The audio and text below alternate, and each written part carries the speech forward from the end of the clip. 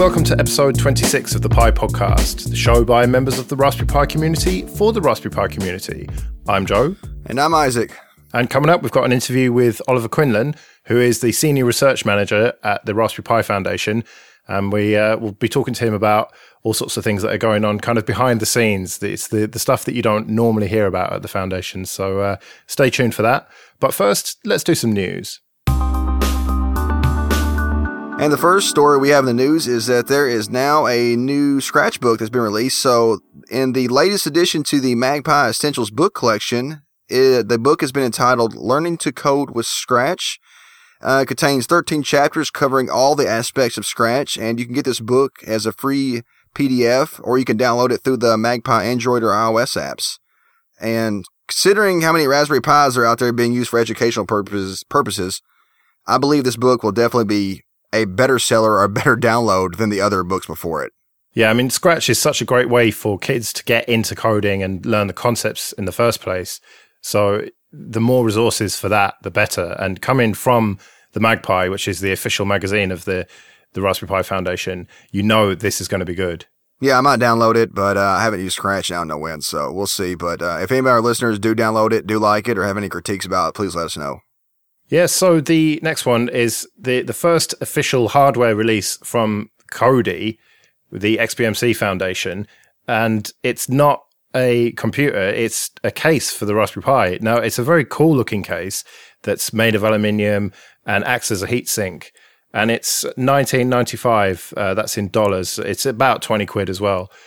And they're kind of presenting this as the ideal way to put your Pi into a case and make the ultimate little Kodi media center, which looks very cool to me. I kind of need a case for one of my Pis, so I'm tempted by this.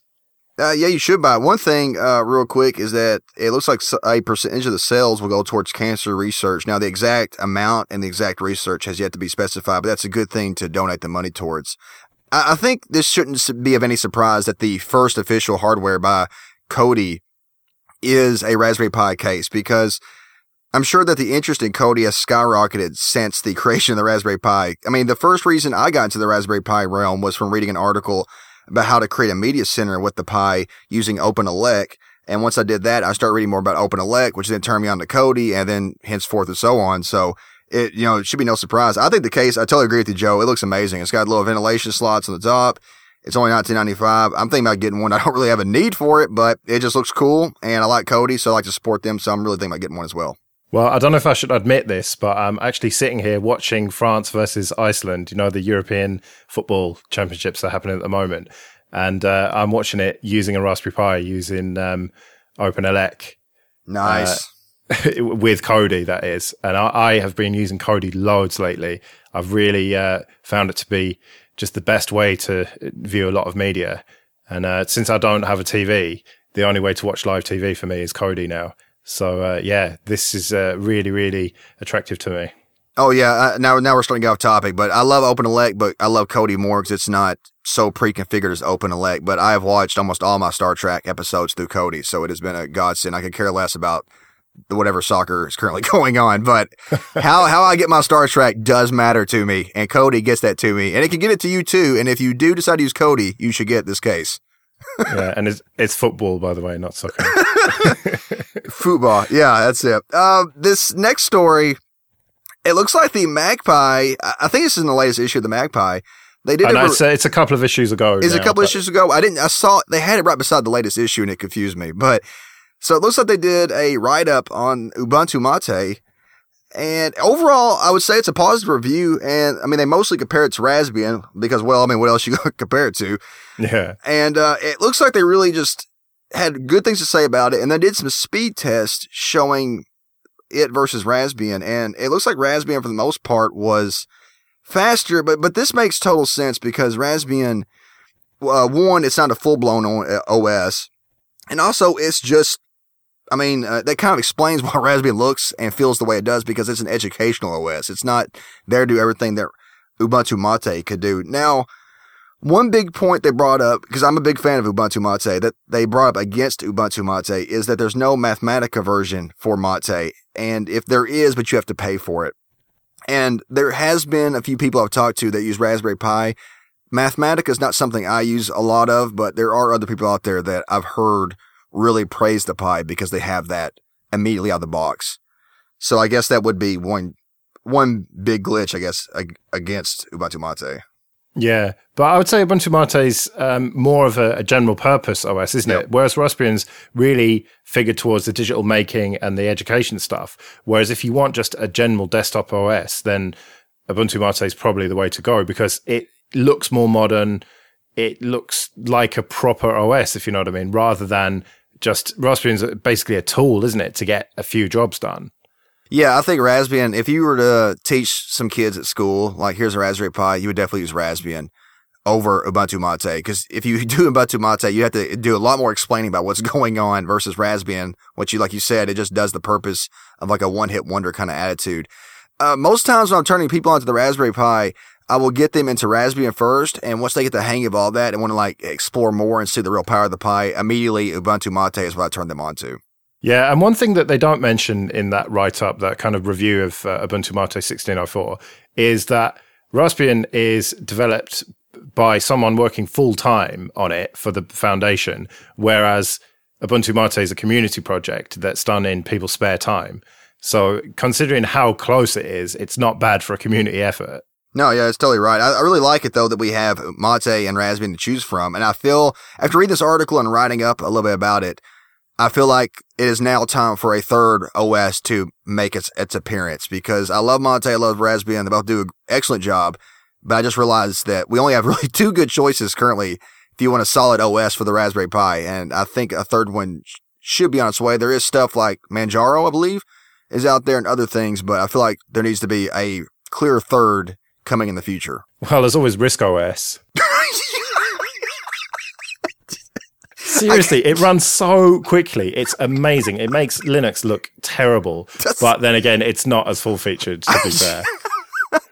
You actually have me speechless. I can't say anything. I've messed with it once. It was like, never again will I go back to elementary school computers and what they look like. So I'm done with Risk OS. Fair enough. Okay, let's move it on then.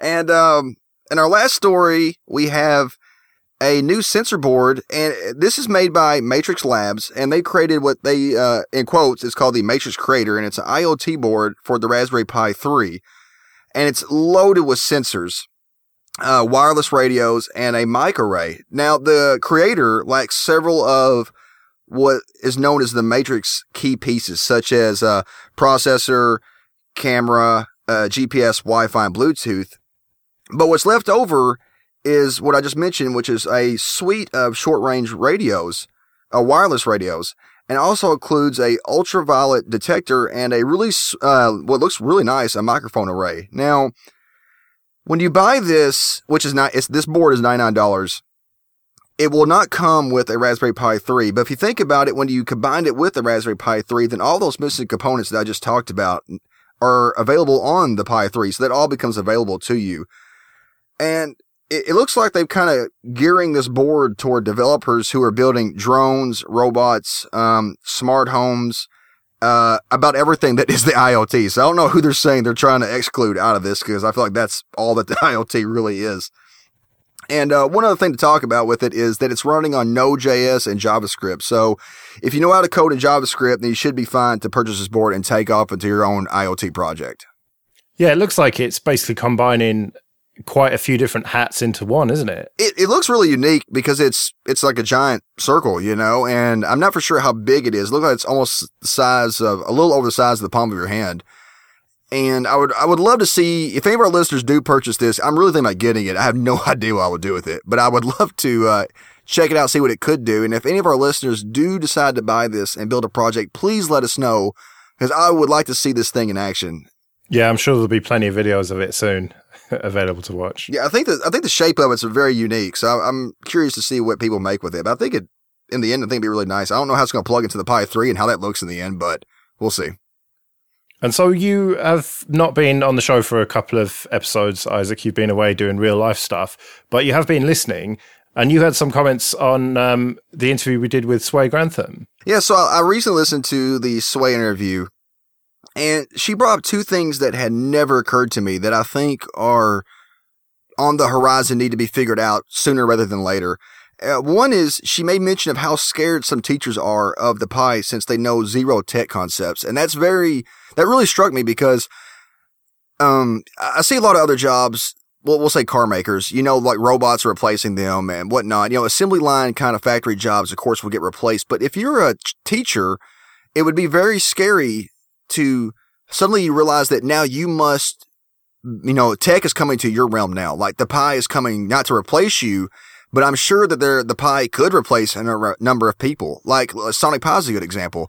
It's teaching kids music. I don't need to pay a music teacher all this. Now that's kind of far-fetched, but that's just this attitude of there could be a group of teachers that resist what the Raspberry Pi brings to the stage because they, one, don't learn it and it scares them very much. So, that was really crazy to me when she brought that up. I just never thought about that. And then two, and I think this is the bigger deal that I think is just now really hitting home with the Raspberry Pi Foundation, is that even after you teach an educator how to use the Pi, there is still no standard curriculum for how it should be taught. So the Pi Foundation now is doing Pi Academies. They teach, 40 teachers at a time, and then they send them out into the real world. But then after that, there's no way. I guess the one I'm getting at is if you have, and this is what Shui brought up, was you have a certain age group, you introduce them to Scratch, but then at what point do you take them up a notch from that?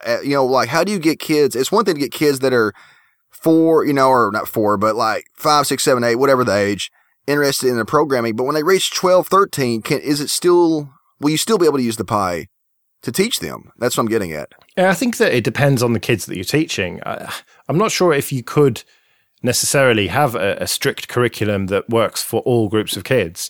Well, in college, the way they were doing computer science is they teach you there's level 1 and then level 2.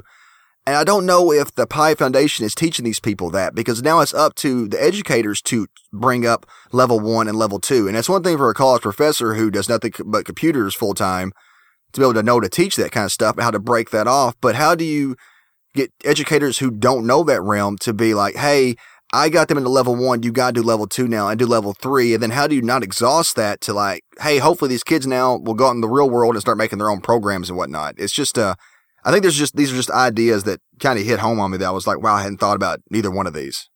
Yeah, I think the thing is that this stuff is so new. Teachers have only really been teaching coding for a couple of years now. And this will come. I think standardization, and through things like Pi Academy, we'll get to a point where teachers are more comfortable with the Pi and more comfortable with teaching coding concepts. And, it will work itself out. But it's such a new thing right now that it's not really a surprise that it's a little bit up in the air, and it's, people are just kind of finding their feet at the moment. Yeah, I totally agree with that. And that's why I kind of brought that up. And I feel like the foundation is starting to realize this too, that, hey, that's awesome. We're doing Pi Academy, but we got to do Pi Academy Part 2, which is get those same educators back in and teach them a little bit more. How do we, take the kids a step further now? How do we take them this way? I feel like there needs to be, we need to get more education for the educators, is what I'm saying. Yeah, well, I'm sure we'll come back to this subject in future shows, but for now, that'll do it for the news. Let's move on to the interview. We're now joined by Oliver Quinlan, who is Senior Research Manager at the Raspberry Pi Foundation. So welcome, Oliver. Hello, thank you. So apart from that little bit of detail, can you tell us a little bit more about yourself, please?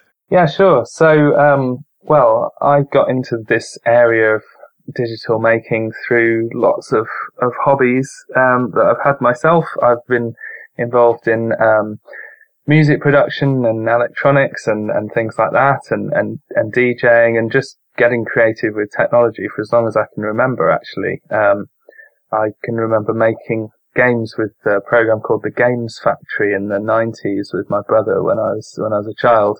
But then I went on to become a school teacher and did lots of things with interesting ICT in primary schools in Birmingham. And then I worked at Plymouth University training teachers, and then went over to manage some research programs at Nesta, the UK innovation think tank. And that led me to Raspberry Pi through doing a report just a bit over a year ago about young digital makers across the UK. So I really enjoyed doing that research and finding out about the really exciting stuff that young people were getting involved with. And Raspberry Pi Foundation just seemed like a really great opportunity to carry on helping with that area, basically. So for those who don't know, what is Nesta all about? So Nesta used to be sort of a arm's length government body, one of the so-called quangos, and it was spun out as a charity when the coalition government came in 2010. But their focus is on bringing great ideas to life. So it's finding things which are innovative and good work that's going on in various areas. They tend to focus on sort of social programs, public service, lots of things to do with technology. We're doing a lot of work in health as well, and doing research, running grant programs, helping people to understand innovative new things that are happening and give them the funding to grow those ideas and test them as well. And I think they've done a lot of growing, but they're doing more and more testing. And some of what I was doing was running research projects looking at different types of technology in schools and what the impact of that was. And were you working with Philip Colligan at Nesta then? I was, yes. Not very directly, I have to say. So when I started, Philip was in charge of the Innovation Lab, which was the department that I was part of, and then he became Deputy Chief Executive.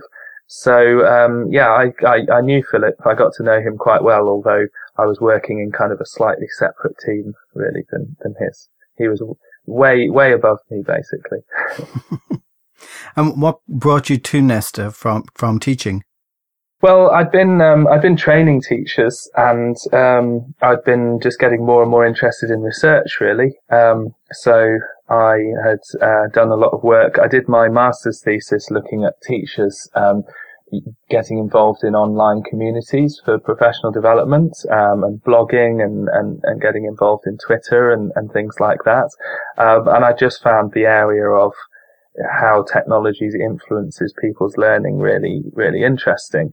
And I came to a crossroads, really, because I was a lecturer at the university, and it was once I'd finished the masters, it was basically like decide what I'm going to do for my PhD. And I was sort of faced with the prospect of working really, really hard for quite a few years on something that was probably likely to be quite small scale, as is the nature of education PhDs. And then I spotted the Nesta opportunity, which was actually working on research that was much bigger scale, and was a bit more varied as well. It wasn't just doing the research, it was actually managing some teams of people who were doing different types of interventions. So I just thought the scale of it was really attractive, actually working with, I think I worked with several hundred schools in the time that I was there, and lots of kids got to benefit from stuff as a result, and we got to advance the understanding of how technology works in schools a bit as well, which was exciting. And so moving on to the Raspberry Pi Foundation then, what exactly is a senior research manager? It sounds like you're not researching kind of new components and things for the hardware. It sounds like more what people are actually doing with the Pis. Yeah, sure. So, I mean, I'm kind of working this out because it was a new role in the middle of January when I came on board. So a really exciting role in that, there was some really important things that people wanted me to do, but there's also quite a lot of building that role and working out what it all means. But yeah, I'm based in the foundation rather than trading. So I'm certainly not researching, kind of new technologies on a technical way. Or the new directions for the Pi hardware or anything like that. Although, you know, we work quite closely together, so when you see how things are used, then that influences everybody. But my main role basically is to build research into the work that we do as a foundation. And there's various different levels to that, really. And I've just been working on a strategy for research at the foundation, and it's the first time I've sort of really talked to someone outside the organisation about it, so it's quite exciting.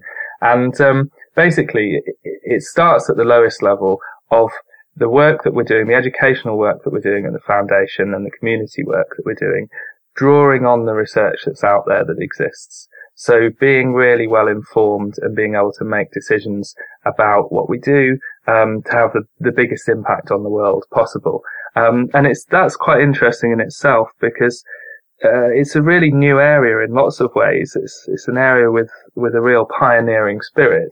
But there is quite a lot of research out there about use of technology in education, about teaching and learning programming, about children learning in exploratory ways, and not just children but adults as well, and about learning through play, learning through making, all these kinds of things that people at the foundation really care about.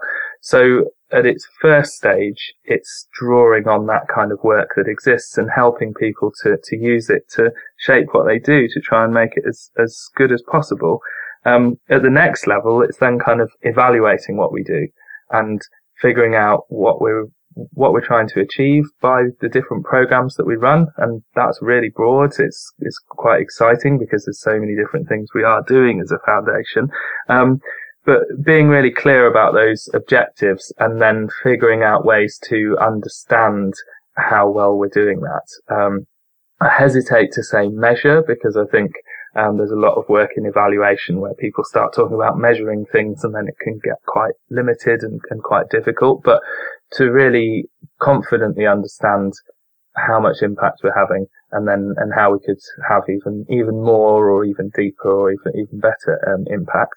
And then the sort of next level is actually running some of our own research, getting involved in the wider kind of community of research that's going on in the areas of computing education, digital making, all the kind of things that we care about. Actually trialing some different things, finding out more about what people are doing in the field, because there's loads of educators, teachers, community leaders doing really interesting stuff and trying things out, and sometimes it's working and sometimes it isn't working, and we want to try and help people to learn from all of those examples, really. So it covers quite a lot of ground, but fundamentally I'd say it's about making sure that we are using research both as a source to draw from and as a method for us to use to make sure that we're reaching our mission as a charity. And why do you think the foundation decided it needed a research function rather than relying on the research that was already out there? In the last few years, I've been really involved in a lot of research around education and around teachers. And there's a huge gap between a lot of the very robust research that gets done and the practice of what happens in the field. And education is the field I know best, but I think that this is true in lots of areas. That research is necessarily quite detached, and tries to be very objective, and practice is not. It's very involved, and it's very led by kind of instinct and people who are very, very busy just doing the work and trying to do the best thing possible. And there's a big need for translation between those two areas, getting the things that we know more conclusively from academic research into a form that people can really use. And because this area is quite new in many ways and is developing really quickly, then there's a need for that. I mean, to put that in more concrete terms, my colleagues who are running several Picademy events a month don't necessarily have the time and space to be sifting through loads and loads of research papers looking at what's coming out. But if nobody does, then we're going to miss things that are coming out. We're going to miss kind of gems of understanding that we could have. So that's one reason. But the other reason as well is just, it's really important to have somebody focusing on constantly questioning, how well we're doing with stuff. And that's kind of, sometimes I feel like my job is to maybe be the person who's almost a bit cynical. I mean, I'm not cynical. I'm really excited about everything that we're doing. But to sort of put myself in the mindset of being cynical and saying, well, what if we're wrong about this? How do we know that we're right about the way that we're doing this? how could we know that we're right? How could we potentially do things better? Why aren't we doing things like this? And asking all those kind of difficult questions. And it's really helpful, I think, to have somebody with a slightly separate perspective to be able to do that. Somebody who's not tied up in the day-to-day executing of things and stuff. And in some ways, I think I could probably be, the most annoying person in the Raspberry Pi Foundation doing that kind of stuff, constantly poking people and saying, why are you doing this? Are you sure you're doing the right thing? But thankfully, I've found everyone in the organization really, really open-minded and really appreciative of me taking the time to do those kind of things and taking the time to kind of think about what the challenges are and what the questions are we don't yet know the answers to. So that's probably a very long-winded way of saying it's about having somebody who can ask the difficult questions, and be comfortable doing that without feeling like, it's a bad reflection, on their work if they don't know the answers to things, if they haven't figured out the best way to do things just yet, because we're all learning all the time. So it's kind of more questioning and confirming than being cynical. Yes. Yeah. Very good. So at the Pi Party, you presented on digital making, and the way I have seen things going is that they're much more focused on education. So that seems a bit strange. Is it digital making within education that you're focusing on? Well, I mean, I think it's really broad, the work that we're doing. So the Pi Foundation, we've been through a lot of changes even in the 6 months that I've been there, and certainly in the 12 months since Philip joined. And I think there's been a lot of change, but it's brought a kind of a focus, but also a really clear focus on breadth. So we have a lot of work that's happening within formal education and with teachers, and the talk that I gave was part of the sort of education, i.e. formal education strand of this work at the birthday party. But there's also lots of work going on in what's now the programs team, which is on things that are a bit more outside of education. So the work that Ben Nuttall's doing on supporting Raspberry Jam coordinators and the whole community of people that are around that, which, I mean, everything overlaps, but fundamentally that's quite outside of education. There's also lots of work happening on things for young people that are outside of formal education, like the Creative Technologists program.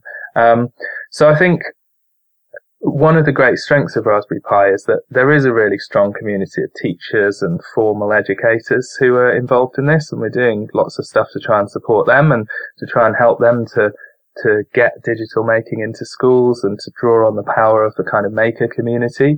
But there's also a very informal side to it as well. And that's really interesting. And I have to say that's an area that I have spent some time trying to get immersed in by going to some Raspberry Jam events, going to the birthday party, talking to people and so on. But in terms of the research work that I've done, I think that's a really exciting area to look at, how people are learning through these informal, really strong communities with all these really strong social links, but some quite informal kind of things. People aren't going to Raspberry Jams to sit down and be given a learning objective and spend 20 minutes doing a very structured activity which they then get assessed on and get a certificate for. It's way more informal than that, but there's so much learning going on. I'm really excited to find out more about how that's happening, and then also how we can do things to sort of help people to move things forward even more. You tweeted there recently about a survey that you were getting on digital making for teenagers and people supporting them. Is that the thing you were alluding to earlier that you've been focusing on? Well, I've been doing quite a few different things. Yes, we've been trying to understand better what's already out there for teenagers. I mean, the stuff that I did for the Nestor report, Young Digital Makers, was had a lot of detail on that, but things move quickly, and that was getting on for 18 months ago now. So, I mean, that particular survey is just trying to kind of top up our understanding of what's out there and just seeing what things are working. and figuring out what things we could kind of do. The Creative Technologists was a really interesting program for kind of the top end of that age group. You probably describe them more as young people rather than teenagers. It was sort of, I think, at the start of the program, 17 upwards. But yeah, we're really interested about the kind of things young people are doing in that area. And then, we can use that to think about what's going to happen next in terms of what we're doing. So have you seen anything new that you can talk about at this stage from the survey results? I have to say we only closed it on Friday, so I've started looking at it, but I haven't really got anything I can share just now, I'm afraid, just because I haven't fully understood it myself. But one of the other things that I've been doing is a similar kind of information gathering exercise with our certified educators. So there's about 700 educators now who've been through the Pi Academy program. And I've been trying to find out a lot more about what they're doing. So there's been a lot so far of building up some understanding of things, because we knew lots about certain educators who'd worked with us, but we knew there were loads of people out in their schools, or we have a lot of people who are librarians as well who've been through that program, museum-based educators. We knew there were loads of people doing really great stuff, which we just don't know about. And I think we tend to hear through the kind of social channels and people getting in touch with us to showcase things on our blog and so on. I think we tend to hear a lot of really exceptional stories, which are hugely exciting, and I love finding out about them. But I'm really interested in the more normal things that are going on. The educators who perhaps haven't done a project that's worthy of being splashed around in media, but which are making a real difference to the young people that they work with. So yeah, there's been lots of this kind of information gathering, trying to understand a bit more about what's going on, so that we're not just hearing. Well, we still want to hear about exceptional stories, but they're not the only things we're hearing about. We're hearing about the things that are more normal, and also the challenges that people are having as well. So we've got that really sort of deep understanding of how people are doing this work in both formal education and more informally in the case of that digital making survey. Brilliant. Well, time ticks on, so we'd better think about wrapping this up. But if people want to find out more about you and learn more about your work, where's the best place for them to go and do that? We have some new information coming up on the Raspberry Pi website, where we're going to have much more details about different people who work there. So there's going to be, I can't remember the name of it off the top of my head, but the About section is going to be built out to have lots more about the individuals who work there. So go and have a look at that to find out about everyone who works with Raspberry Pi. But I also have my own website and blog, which is at oliverquinlan.com. And I tend to try and blog my thoughts about things that I'm doing as I'm going along, and questions I'm thinking about, and stuff that I'm working on. So you can find lots. I think it's nearly 5 years I've been blogging there. So if you really want to hear about my ideas when I was a primary school teacher, you can dig back there as well. But I'll be posting some more stuff about the research strategy and the things that we're doing there really soon. Okay, well, yeah, I'll put a link to that in the show notes. So yeah, thanks a lot for coming on and giving us your time, and hopefully speak to you again at some point. Thank you. Yeah, that was a really good interview with Oliver. I think it's not coinkydink that he is the stuff he talked about as being the research manager there at the foundation, and the stuff we just talked about with the Sway interview and the issues coming up on the horizon for how best to take the Pi in this direction or that. They needed someone to fill that void, and I think Oliver is heading up that void. And I think the foundation is starting to realize what's happening, and listen to that interview. Oliver equally realizes this needs to happen as well. Yeah, as I was saying at the end of the news there, everyone is finding their feet with this stuff, and that's why they created that role for him, by the sounds of things, so that they can get some proper data and get that data analyzed and realize exactly what direction they're going to go in with this education stuff. And also the digital making, that seems to be a bit of a new aspect to it. I hadn't heard as much of that mentioned before. I know they've had a strong emphasis on education, but it sounds like they're concentrating on the jams and the maker aspect of it as well, which it's kind of always seemed a bit unofficial before, whereas now they seem to be kind of going both ways on it. Yeah, I totally agree. And I'm really eager to see what Oliver comes up with and how well the research goes. And I'm sure it'll go in a positive direction. And it's just like things are getting bigger and better all the time with the Raspberry Pi. Yeah. So with that, then we're coming to the end of another Pi podcast. If you want to get in contact, you can email show@thepipodcast.com or find us on Twitter, Facebook, YouTube, Stitcher, iTunes, or leave a comment on the website. Thanks for joining me, Isaac, and thanks to everyone for listening. We'll see you again in 2 weeks with more Raspberry Pi news, interviews, and discussion. Bye, everyone. See you later.